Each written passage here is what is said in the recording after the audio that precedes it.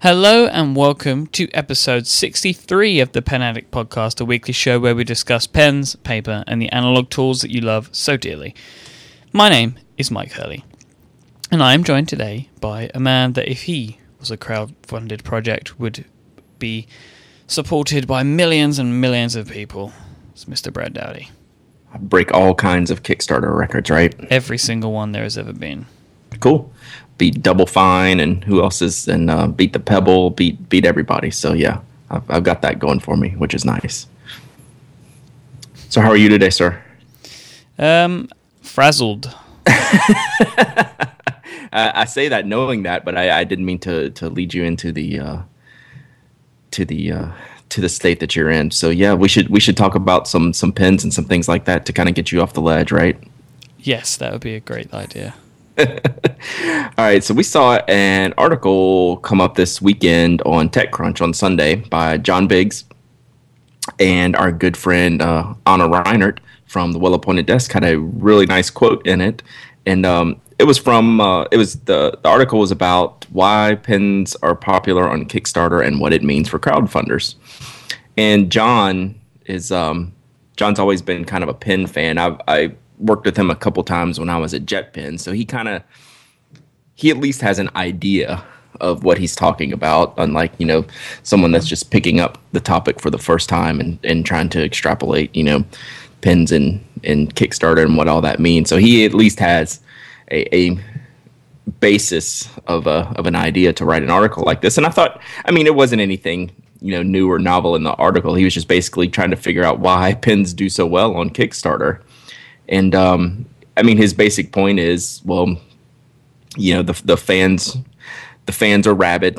It's not going to cost you too much, and you're not going to get crushed if something happens, to the project, because you're generally not spending a lot of money up front, right? There's not a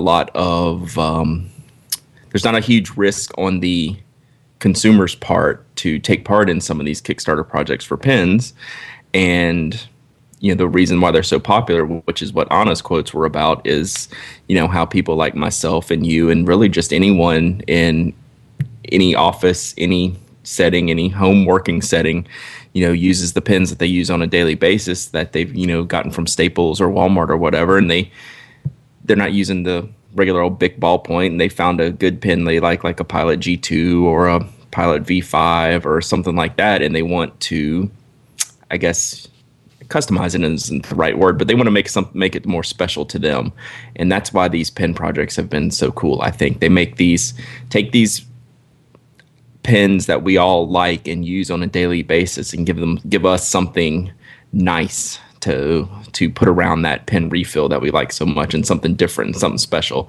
And I think that's been the majority of the success for all these Kickstarter projects. And I think John's right in the article saying that, you're most likely not going to get burnt on a pen project, although there's been some that have not been funded.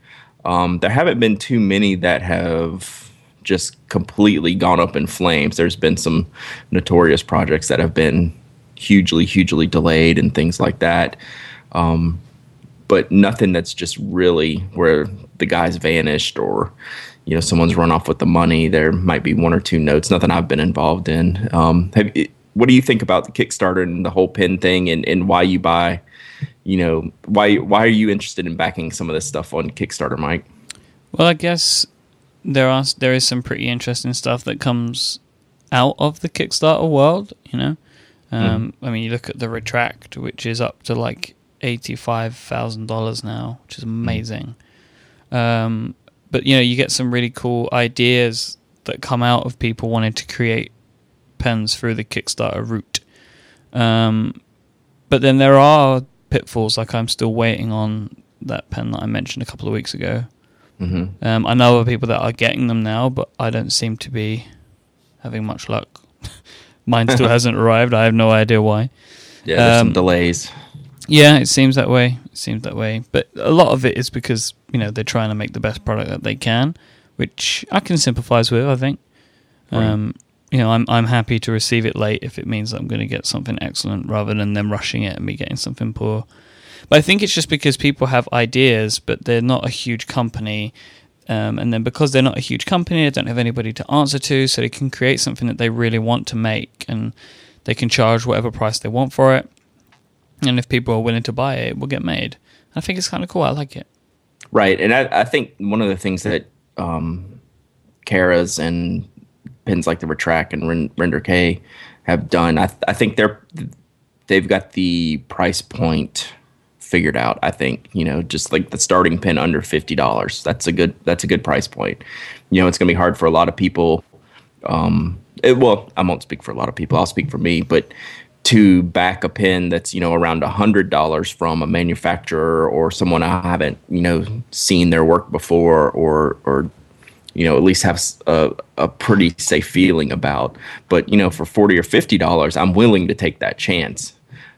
Whereas, for the other projects, if you've seen some like have been around $100 or so, that's a little more, that's a bigger pain point if something goes wrong, for me, and I imagine for a lot of people. So I appreciate the fact that you can go on Kickstarter, you can find a machine pin made by, a group of guys in a machine shop by hand and, pretty much handling all the parts themselves. And you can get that for under $50. I mean, that's pretty good. I mean, that's a pretty good deal. And I think that's why these pins like the Retract and the Render K and all the other ones that have done so well, the Premier pin and the TI pin and things like that. So yeah, it scratches that itch that we have, and we're willing to. Guys like us and people that listen to the podcast, we're willing to own more than one pin too. So we're filling the coffers there at Kickstarter for sure with these pin projects. So I think it's pretty cool. And, it was nice to see this article on TechCrunch, and I got a link in it. And so I was happy about that. And Anna did a great job on her quotes. So she was excited about that. She'd reached out to me when John was reaching out to her. She's like, what do I do? Should I talk to him? And I'm like, yeah, go for it. So it was cool. It's good to see. And speaking of Kickstarter, before that article came about, my friend on Twitter, Woosang from Australia, sent me a link to another Kickstarter project that I hadn't seen. And I'm going to butcher this name because it's a German name, and we'll have to get our German pronunciation guru to record this and send it to us. But it's the Lernstift. Is that where we're going with? Lernstift? I would say Lernstift. Lernstift. So it's Lernstift, the first pin that vibrates when you make a mistake. How does it? So I've read through this. This is a really, really long and in-depth project page. It's pretty ambitious. It's basically, it's got a little CPU board in there in the pen, and the pen it runs like a Linux software module that can learn your handwriting and I guess eventually tell you when you're making mistakes, either, in penmanship style and or in spelling. It's pretty extreme. I kind of don't know what to make of this. I'm kind of scared by it. This on the other hand, this is a project that, like we were just talking about John Biggs's article, where most of these pins are straightforward and safe. This looks pretty risky. This is kind of a high risk type of situation. Number one, it's very expensive. I think the base model is 99 pounds. So what we're talking, like $150? That's in the ballpark, I think. Yeah. They're also looking to get 120,000 pounds for their goal, and they're only at 18 right now with 23 days to go. So it's got a long way to go. I think they may not get there. I think they'll make that. Yeah, but I don't really see what this is meant to do, though. Yeah, it's supposed to be a trainer for kids, essentially, to where if they make a mistake, it will vibrate and let them know that they've made a mistake. Someone will have to tell them, I guess it's a two-person deal. if the kid's writing and it makes a mistake and he doesn't know what the mistake is, that doesn't really help him unless someone can point that out to him. So someone would have to be sitting there with the child to, as the child studies and writes, which I guess it's pretty normal. I mean, I sit with my kids while they do their homework, but I don't know. I don't want to say I don't get it. I get it, but I don't understand why someone necessarily would want this. It seems... I'm not convinced it works. I'm trying to find the word for that, but yeah, I guess that's just as simple as this. I'm not convinced that the accuracy would be there to get enough out of it, to justify the price. So, I mean, I'm not saying that they're liars. This kind of thing seems unbelievable. Mm-hmm. Like, it just seems like I just can't believe how something like this could exist. Right. So, on that basis, I'm not willing to put £100 down. Right. To receive something that may not work. This is something that I would want to see work in the flesh, personally, for an extent, for a period of time, or have a review or an account from someone I trust and know to tell me that this works, because this seems like it's too good to be true. Right. This seems, yeah. And they're really aggressive right out the gate. It seems like there's a lot of work to do. This seems like this would be a project that would take, 12 months to wrap up, because they're doing, doing phone apps,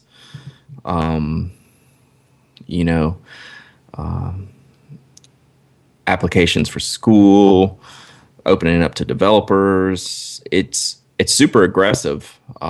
They're thinking big. There's no doubt about that, but I'd be pretty scared to back a project like this, just because it does seem unbelievable. I would have to see this product up front.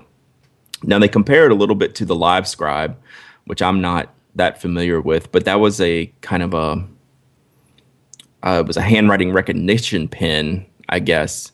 If you use the proper LiveScribe paper or the pad that it came with, you could get your handwriting read digitally, but it wasn't correcting errors. And this pen is saying it's going to correct your errors based on the whatever algorithms are built on this board. I don't know. Again, I'm sure that they've done some research and could disprove this, but I don't know if that's how you learn. Yeah, it's like electric shock treatment. That's true. That's what it reminds me of. I know it's just a vibration, but it's like this cognitive behavioral therapy stuff. I mean, I guess that's what they're kind of basing this on, right? Right. You familiar with CBT? No. I believe it. I'm going to check that I'm getting this right. Cognitive behavioral therapy is, and I think that if I'm getting this right, therapy based on combination of most therapists. I'm reading Wikipedia right now. Yeah, this is Ungenius. This is the next episode of Ungenius. Yeah, maybe.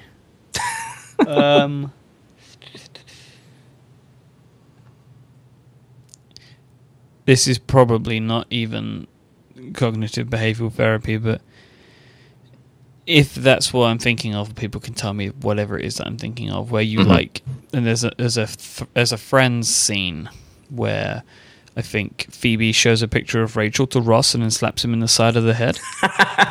Yeah, that's kind of what I'm thinking of. Yeah, it's just the mouse, like the mouse, opening the door to get the cheese and getting shocked, Exactly. Sometimes, yeah. So yeah, no, it's kind of an odd thing, but I wouldn't even pointed this out, but I thought it was pretty interesting to at least discuss, because it's kind of mind-boggling at how it works, and that it would be successful on Kickstarter, just because they're asking for a pretty large commitment. I don't know. We'll see. I'll keep tracking it. I haven't watched the videos yet. I've read through the project page, which is really large. So, I mean, you need a while to read through everything, and I'm still wasn't convinced. So I'm going to watch the videos and see if I change my mind. But, I wanted to point this one out because it seemed pretty interesting, and I'd love to get some feedback if anyone else has some experience in this area. So let us know for sure.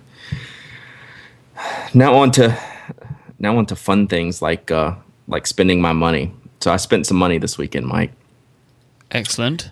And it was a random thing. You know, it was part of kind of keeping that pin wish list, you know, to always have things in the back of your head. And I'm not a big eBay guy. You know, I bought, you know, the whole time we were talking about field notes on eBay, I think I bought one thing, you know, in months. And but I do have some searches for different pins that I like and just kind of get some ideas, you know, for what prices go for and things like that. And every now and then you run into something that really is up your alley. And that happened to me this weekend, just randomly looking on eBay. I've always wanted one of the pins at the top of my wish list when I went to the Atlanta Pin Show was a Sailor. And that actually gave us, I think, maybe our best show title ever, which was episode 49 of The Pin Addict. A Sailor is at the top of my wish list. That's one of my personal favorites. But I've used my friend Thomas's Sailors, and I love the nibs on them. The gold nibs are, you know, they're super, super smooth, very fine, very precise. And I stumbled on one on eBay. It was a clear Sapporo demonstrator with an extra fine nib, and that's everything that I want in a pin. I like the demonstrators. I like the 14 karat gold nib, and I like the extra fine nib. And I ended up paying $91, which I felt was not quite a steal, but pretty much a steal. You know, just on the regular U.S. sites, it goes for about $150, $160 in that range. On the Japanese sites, it goes for about $120 plus shipping. So I got it for $91 plus like another $250 in shipping. And would you believe I won the auction on Sunday, and the pin is in my hand right now. Wow. I was not expecting to have it on this show, but I wanted to talk about it because I know that I've talked about what's the number one pin on my wish list. And actually the number one pin is the Sailor Pro Gear, which is the big boy compared to the one that I bought. But I couldn't pass this up. Like I've talked before when I bought my Pilot Custom Heritage, if I can get a Japanese pin with a 14 karat gold nib for $100, I'm buying that 100% of the time, and that's what happened here.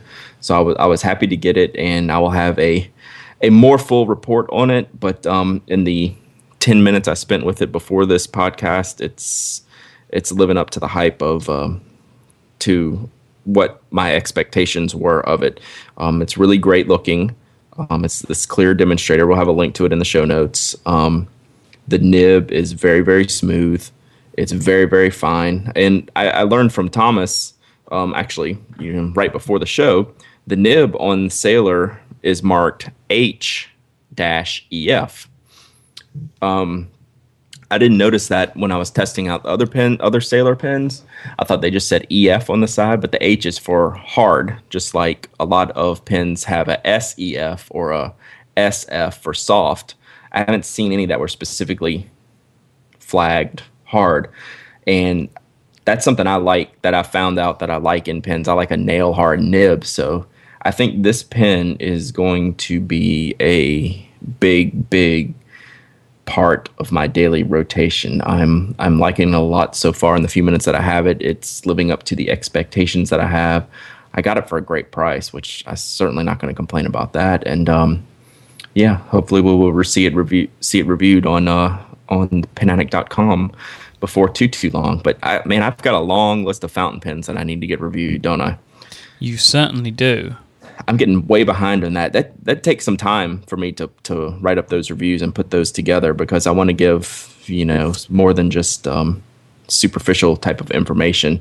You know, that the fountain pens more so than, you know, just a gel ink pen. I need to spend more time with them, get a really good feel for them and how they work on different papers and different inks and things like that to write up. But I mean, I owe reviews, and people get on me all the time. The Lamy 2000 review, I've owed that for like a year. Yeah.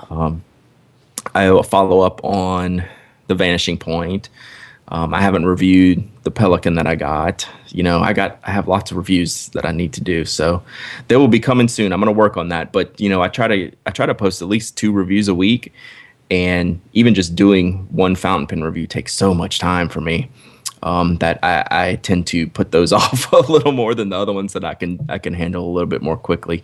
But they will be coming soon, especially the Lamy 2000. I'm not going to do. That's going to be the next kind of big fountain pen review I do, but I haven't really started it yet. But I get more questions about that pen than anything, and plus I want to do that because it's gonna, it might be the number 1 slot, but we'll see. It's a good pen, and I get asked about it all the time. The Vanishing Point and the Lamy 2000, those seem to be a really good step up for a lot of people. So they're always looking for information about those. So I want to be able to provide it and provide a link to it eventually, like I did the Vanishing Point, because that's still one of the most popular posts on the blog, the Vanishing Point, and I'm sure the Lamy 2000 will, if I will ever get off my behind and do it. So why don't you get off your behind and do something for us this episode, Mike, and let's talk about our fine sponsor. I'm pretty sure we can do that. That always sounds like a good idea to me, Brad. This episode is brought to you by Squarespace, the all-in-one platform that makes it easy to create your own website. For a free trial and 10% off, go to squarespace.com and use the code TALLYHO. Squarespace, they are constantly updating their platform with new features, new designs, and fantastic support. They have beautiful designs for you to start with and tons of style options for you to adjust so you can really make your own space online. Squarespace takes care of hosting, SEO, and even makes sure that your site looks fantastic on any device. It's incredibly easy to use, but if you need any help, they have amazing support. A fantastic award-winning support team that works 24 hours a day, 7 days a week. And while you're over at squarespace.com, make sure you check out their new homepage too. It's got some fantastic videos that are really beautiful and show you how Squarespace fits absolutely everyone differently. There's some great examples there. Make sure you cycle through and get some ideas on how to create a beautiful website. As I mentioned earlier, you can go to squarespace.com to find out more, but you can also sign up for a free trial there. No credit card required. And if you decide to purchase, Squarespace starts at just $8 a month and includes a free domain name if you sign up for 1 year. And don't forget that you will get 10% off and you will help support the Pen Addict podcast by using the offer code TALLYHO. So go check out Squarespace, everything that you need to make an amazing website. All right, tally-ho. Thank you, Squarespace. Indeed. Yeah, thank you very much, Squarespace. All right. Goodness, excuse me. You're all right over there. I had that whole read to get that out, and the whole time I waited to drop it on you right when we're ready to start talking about something else. Sorry, that just came out of nowhere. You are totally unforgiven. Yes, thank you. I appreciate that. One of the recurring themes that I tend to latch onto on this podcast and on the blog sometimes, more frequently on the podcast, I think, is the state of the pen retail industry. And when I say that, I mean the physical stores, the brick and mortar, going to Staples, Office Max, whatever your local office supply retailer is, and even, the Walmarts and Targets and other, general stores of the world. And I talk about how there's, lack of innovation in those spaces. What are some of the things that they do wrong? In my opinion, what are some of the things that could be done better? And I found an article on a stock analysis website. This was about a month ago. I found this article. And it was actually in the Inklinks post I do on Saturday. So some of you may have seen it. And I do apologize because this article is actually behind a registration wall. I don't know if it's behind a paywall or not, but you don't have to go and register it just to read it. There's enough just on the front page of it just to kind of, in the snippet of it, to just kind of get the gist of it. But the title of the article is Staples, talking about the company. Just remember, this is coming from a stock analyst type of perception. So the title is called Staples, Doomed by Amazon or by Young People. And I thought that was they did a good job on the title because it drug me in. And let me read just a little bit of it and kind of give you an idea of where the author is coming on what's the challenges Staples has and, what they're up against. So it says, A coworker, easily 20 years my junior, stopped by my desk the other day to borrow my stapler, which was sitting next to a tape dispenser amid piles of paper, and it occurred to me the other desk in the office, all with young people sitting behind them, don't look like this. He's just, referring to himself. He's kind of the old school guy, but all the young people don't have these kind of things handy like a stapler, like myself would. And he relates some of the pricing between Staples, saying that the Uniball gel grip pens, they're $17.99 per dozen at Staples, but $13.99 on Amazon and even $10.99 on Newegg.com. So Staples has a severe pricing vulnerability, he says. What it offers is breadth of merchandise. If, say, you're the office manager and don't want to Google every item you're ordering, in some 1,500 stores in the U.S. for convenience sake for office managers. The changing nature of work suggests that demand for traditional office supplies may wane. The younger people I work with just don't buy paper tablets, copier paper, binder clips, yellow Post-it notes, yellow highlighters, and all the other paper-related items that fill the aisles at Staples stores. So I disagree with this. Say that again? I disagree. Yeah, so I guess we've never talked about this specifically, but I'm thinking you work in a larger office environment than I do. I work in an office environment, but it's smaller. I'm wagering that you work around more people with more of these type of office supplies and things like that. What did you want to say about that? Well, I think my first issue with this, I mean, I haven't read the whole article, but his opening point of this is that somebody has come to borrow his stapler. Therefore meaning that person still needs a stapler. And he's saying that he has a tape dispenser, etc. But that's maybe because he's worked here at this place for longer, or has at least been working for longer, so is aware of the types of things that he may need. Like, I have a stapler. I use my stapler once every few months. Right. But just because I know that I need it. Does that make sense? Yes. Yeah, so, no, because I'm the same way. Agreed. And I also have Sellotape, as we call it. It's a brand name. I have it in my desk, but I can't remember the last time that I used it because I've used it in the past. I just find that the premise of the fact that somebody came to borrow his stapler, which would have made him think this person hasn't got a stapler, doesn't necessarily suggest to me that young people don't need staplers, because what he's proving is a young person does need a stapler. Right. And yes, there is a change in industry these days, which does mean that things like, I don't know, highlighters and paper are maybe used less in some industries, but in my industry, they're used every day because I work in a industry which is very paper heavy. I just think there are shifts that change these things, but I find that his premise for which he's written this article seems to be a little bit flawed to me. And I feel that I don't think it's young people either. Like, is he saying that every single person of his age in his office, and maybe you can speak to this as well, Brad, is adequately, to our standards, stationary supplied? Yeah, I would think the younger people are actually more adequately supplied than probably the older people who don't care, who are so ingrained and just used to grabbing the big ballpoint out of the office supply cabinet and, the AmPad, legal pad or steno pad, and not give any consideration about the tools that they use, where the younger people, I would think, in my opinion, would care about that stuff more, even though they're not going to be the ones buying the bulk quantity.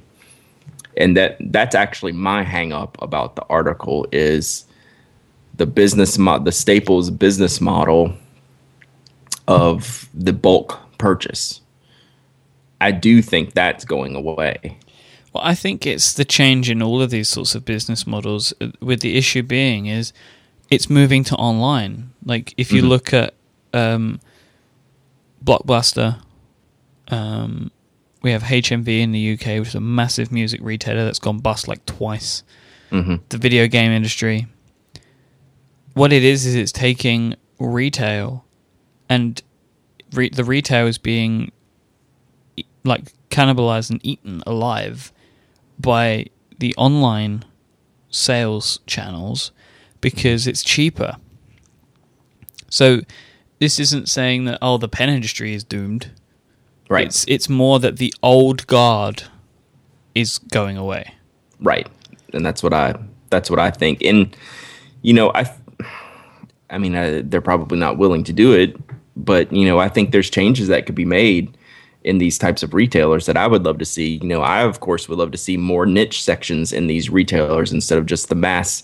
I always complain about you go into Staples today and you go into Staples 6 months from now and it's the exact same picture. I mean, you take the photograph and it's the same products on there all the time. There's never anything new.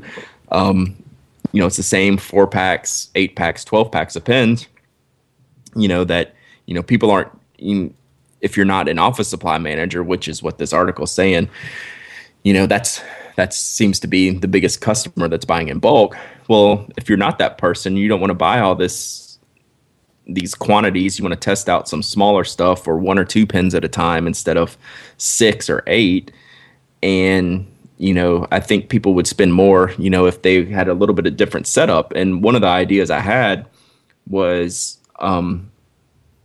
it hit me when I was opening a package from JetPens one day, and I don't even remember the name of the marker I bought, but it's not the only one. I get a lot of the pens I get that are Japanese come packaged individually, but like in a single package, like with a hanger spot that would go on like a pegboard in a store.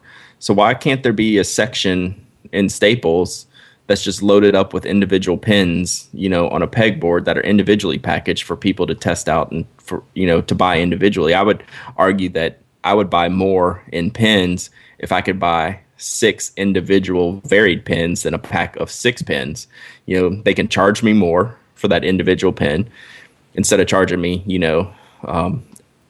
$10 for 6, a 6-pack of pens. They could charge me, $14 for 6 individual pens, and I would be more than happy to pay that because I would get more variety. But it seems like in the U.S., I posted this out on Twitter and got some good responses. I said, would individual pen packaging like this work on U.S. retailer store shelves? And we'll have a link in the show notes to the picture that I shared and asked the question about.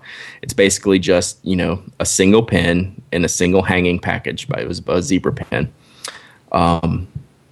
Do you think, Mike, that would work in a retail situation, a big box retailer situation like a Staples or just some huge store? I think a more interesting question for me is moving away from how they're packaged, but just sold individually for a decent price. I think that there could potentially be some benefit and some merit in that. I mean, I think if you were to say to me, if you gave me the keys to Staples and said, fix this problem the way that you think, what I would do is I would start selling. I would shrink the stores down significantly. Right. I would start selling more products like this. So, not obviously some import stuff would be nice, but probably not even necessarily import stuff, but just some cool product that are maybe more individual, and selling things by color and stuff like that. So you would have a bunch of single black pens, blue pens, green pens, by a bunch of different type, and then I would beef up their online bulk order process and bring the cost down by making the bulk order all online, and make and then have like sort of discounts along that route. But if it was possible, JetPens managed to do it, Colt Pens managed to do it, to sell import materials for a cheap price. So I'm sure that a company like Staples could arrange with Japanese retailers to do something like this if they were willing to do it. Because I really do think that the average person is more willing to try out fun little things if they look appealing. And if they see a bunch of really cool looking pens with loads of bright colors, that they might be willing to give one a go. Yeah, I think there's no doubt, and that's exactly what I would like to see. I don't understand why a company like Pilot doesn't take a very inexpensive pen that is a very good quality pen, like the Uniball Sino RT or the RT1, which is the new model, which is even better. It already comes in, 10 or 12 colors. They generally offer, a 3-pack of black, a 3-pack of blue, and then maybe a 3-pack of one black, one blue, one red. And that's if you're lucky. I mean, normally it's just a 3-pack of black. I mean, you have to be lucky to get those other two things. They're generally impossible to find. I don't see why there's not an individual purple or an individual green or an individual orange that, if they're selling this 3-pack for $5, they could sell the individual pens for $2, $2.50. It's a higher margin. I mean, I know the packaging would cost, there's some packaging cost individually in there, and there's some shelf space considerations. I don't think they're that great to where it would be a deterrent. And there's just so much more they could do to make the in-store experience better for consumers that aren't office managers. And like you say, these people if they're selling to office managers, these are the people that need to be buying online, and they're buying online anyway. They're ordering from, their online catalogs. They're not going to the stores and picking up, getting a shopping cart and dumping, 10 dozen pens in their shopping cart. And I mean, I guess maybe a few people here and there, but these people are ordering online, like you say. So in the stores, they obviously need to be shrunk down. They can keep the same pens they already have, but I don't see why there's not a dedicated space to even the most basic pens like the RT, and having, these individual colors for people to try. I guess I don't understand why that can't happen. That's what I've never been able to understand. I'm not a business person. I don't run any of these companies, but that's the kind of things that would get me into the store more, where I'm to the point now where I don't need to go to Staples, right? None of us do. People that listen to the Pen Addict, I mean, they go, randomly here and there, but we're all not running off to Staples and talking about all the new cool stuff we got at Staples, right? I mean, once in a blue moon, you'll get some new pen, like the Acroball finally hit the shelves this year, which we knew was coming. That was a good thing. But man, it's the turnover or the churn of new products on the U.S. and I guess worldwide office supply store shelves is just tragic, and it burns me up to no end that other people aren't getting to have all the fun that we are just because they don't know. When they could go try you would think it would be easy for them to try something and get them hooked on a new kind of pen or a new color or things like that. I don't know. This is something I've never understood from the get-go, and that's why I started the blog, because I couldn't find the pens that I wanted here in the U.S., and not a lot has changed. There's been a few changes, getting the Pilot G-Tech C on the shelf and things like that, but it's been minimal at best, and it seems like a secondary thought for all these companies, which I guess doesn't surprise me. I mean, they're in the business to make money, and we're in the business to find cool, fun niche items that we like. So I guess never the two shall meet, but I sure would like to see some middle ground. I mean, we can just keep enjoying it. I mean, there's a kind of a part of me where I'm like, it would be cool if these places did this stuff, but I then wouldn't want my little retailers to go out of business. Yeah, no, I agree with that too, and I don't think it would really affect them at all, because the people that would be buying it wouldn't be buying at these retailers anyway. And it then might open even more people up to looking for these sorts of things. That's what I'm saying. Yeah. I mean, there's just so many people that don't know and don't have this stuff available to them, and they're missing out. They're missing out on the fun. They're missing this podcast, Mike. And that's a travesty. Oh, man. What is their problem? What are they thinking? I don't know, but we should deal with it. And that's what we're doing 1 week at a time.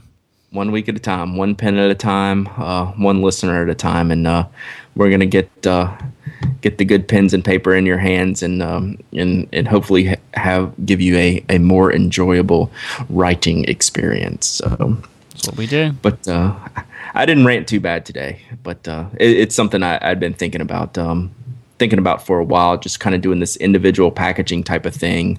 Actually, I had some people that thought, that it probably wouldn't work in their situations, and I can understand that too. It's there was some good conversation on both sides of the discussion. It was a good discussion that we had on Twitter, and we'll have all the links in the show notes. And yeah, I think that's a wrap, mate. If we want to talk about where we can find us and find these great show notes that I keep referring to, and credit to you, I tweeted out last week. I don't know if you saw it or not, but props to you for putting together such a comprehensive show note listing. That's what I'm here to do, my friend. Yeah. After our episode last week with Anna, I had to go look up something that we talked about, and I went and looked, and it's like Mike had all of these links in that we talked about as we were going. I was like, wow, that was impressive. So I gave you some Twitter props last week. So good job by you. That's another one of the good things when we've got a guest is I can concentrate on just listening and getting the links together. So yeah, I was impressed. You did it. We do have something new though this week, Brad. What? Which people can find over on the show notes page is at 5by5.tv/penaddict/63, and that's new artwork. Oh yeah, that's right. Gosh, I almost forgot about that. So our fantastic designer at 5by5, Jory Raphael, who is at Sensible World on Twitter, if you want to thank him for the awesome work, has adapted the great work that Aaron did, Aaron Mankey, with the Pen Addict logo, and he's made it 5by5ified. So 5by5, we have like an overarching style for how the artwork looks, and Jory's done a great job. So you can see it at 5by5.tv/penaddict. Hopefully your podcast app of choice has updated it. Unfortunately, some are really bad with image caching. So, for example, Instacast has not updated it for me. It's a shame, and there kind of isn't really anything you can do. Some will, if you sort of resubscribe to the show, so if you delete the show and resubscribe, it will show up. But some it can be a bit dodgy. But you can go and marvel at the 5by5.tv/penaddict page to see the great new art. Yeah, it came out fantastic. I'm really happy with it. It's one of the ones where the more I look at it, the more I love it. That's exactly right. I thought the same thing. So there you go. You can go find that. And if you want to catch up with Brad online, he is over at penaddict.com and is at Dowdy, Dowdy on Twitter. No, that's on app.net. And he is Dowdyism, Dowdysm on Twitter. I am iMike, IMYKE. Thanks for all of the feedback and the tips and just the general love that you send over to us. It really does make recording this show even more fun to know how much you guys are involved and enjoy it. And we love to get that sort of stuff. So thanks for doing that as always. And Brad, we'll be back next week, will we not? We will be back next week. Brilliant. So thanks again for listening. Thank you, Mr. Dowdy, for joining me. All right. Thank you, Mr. Hurley, for allowing me to join you. And thanks to all of you for joining us while we were joining each other. So until next time, bye-bye. Bye.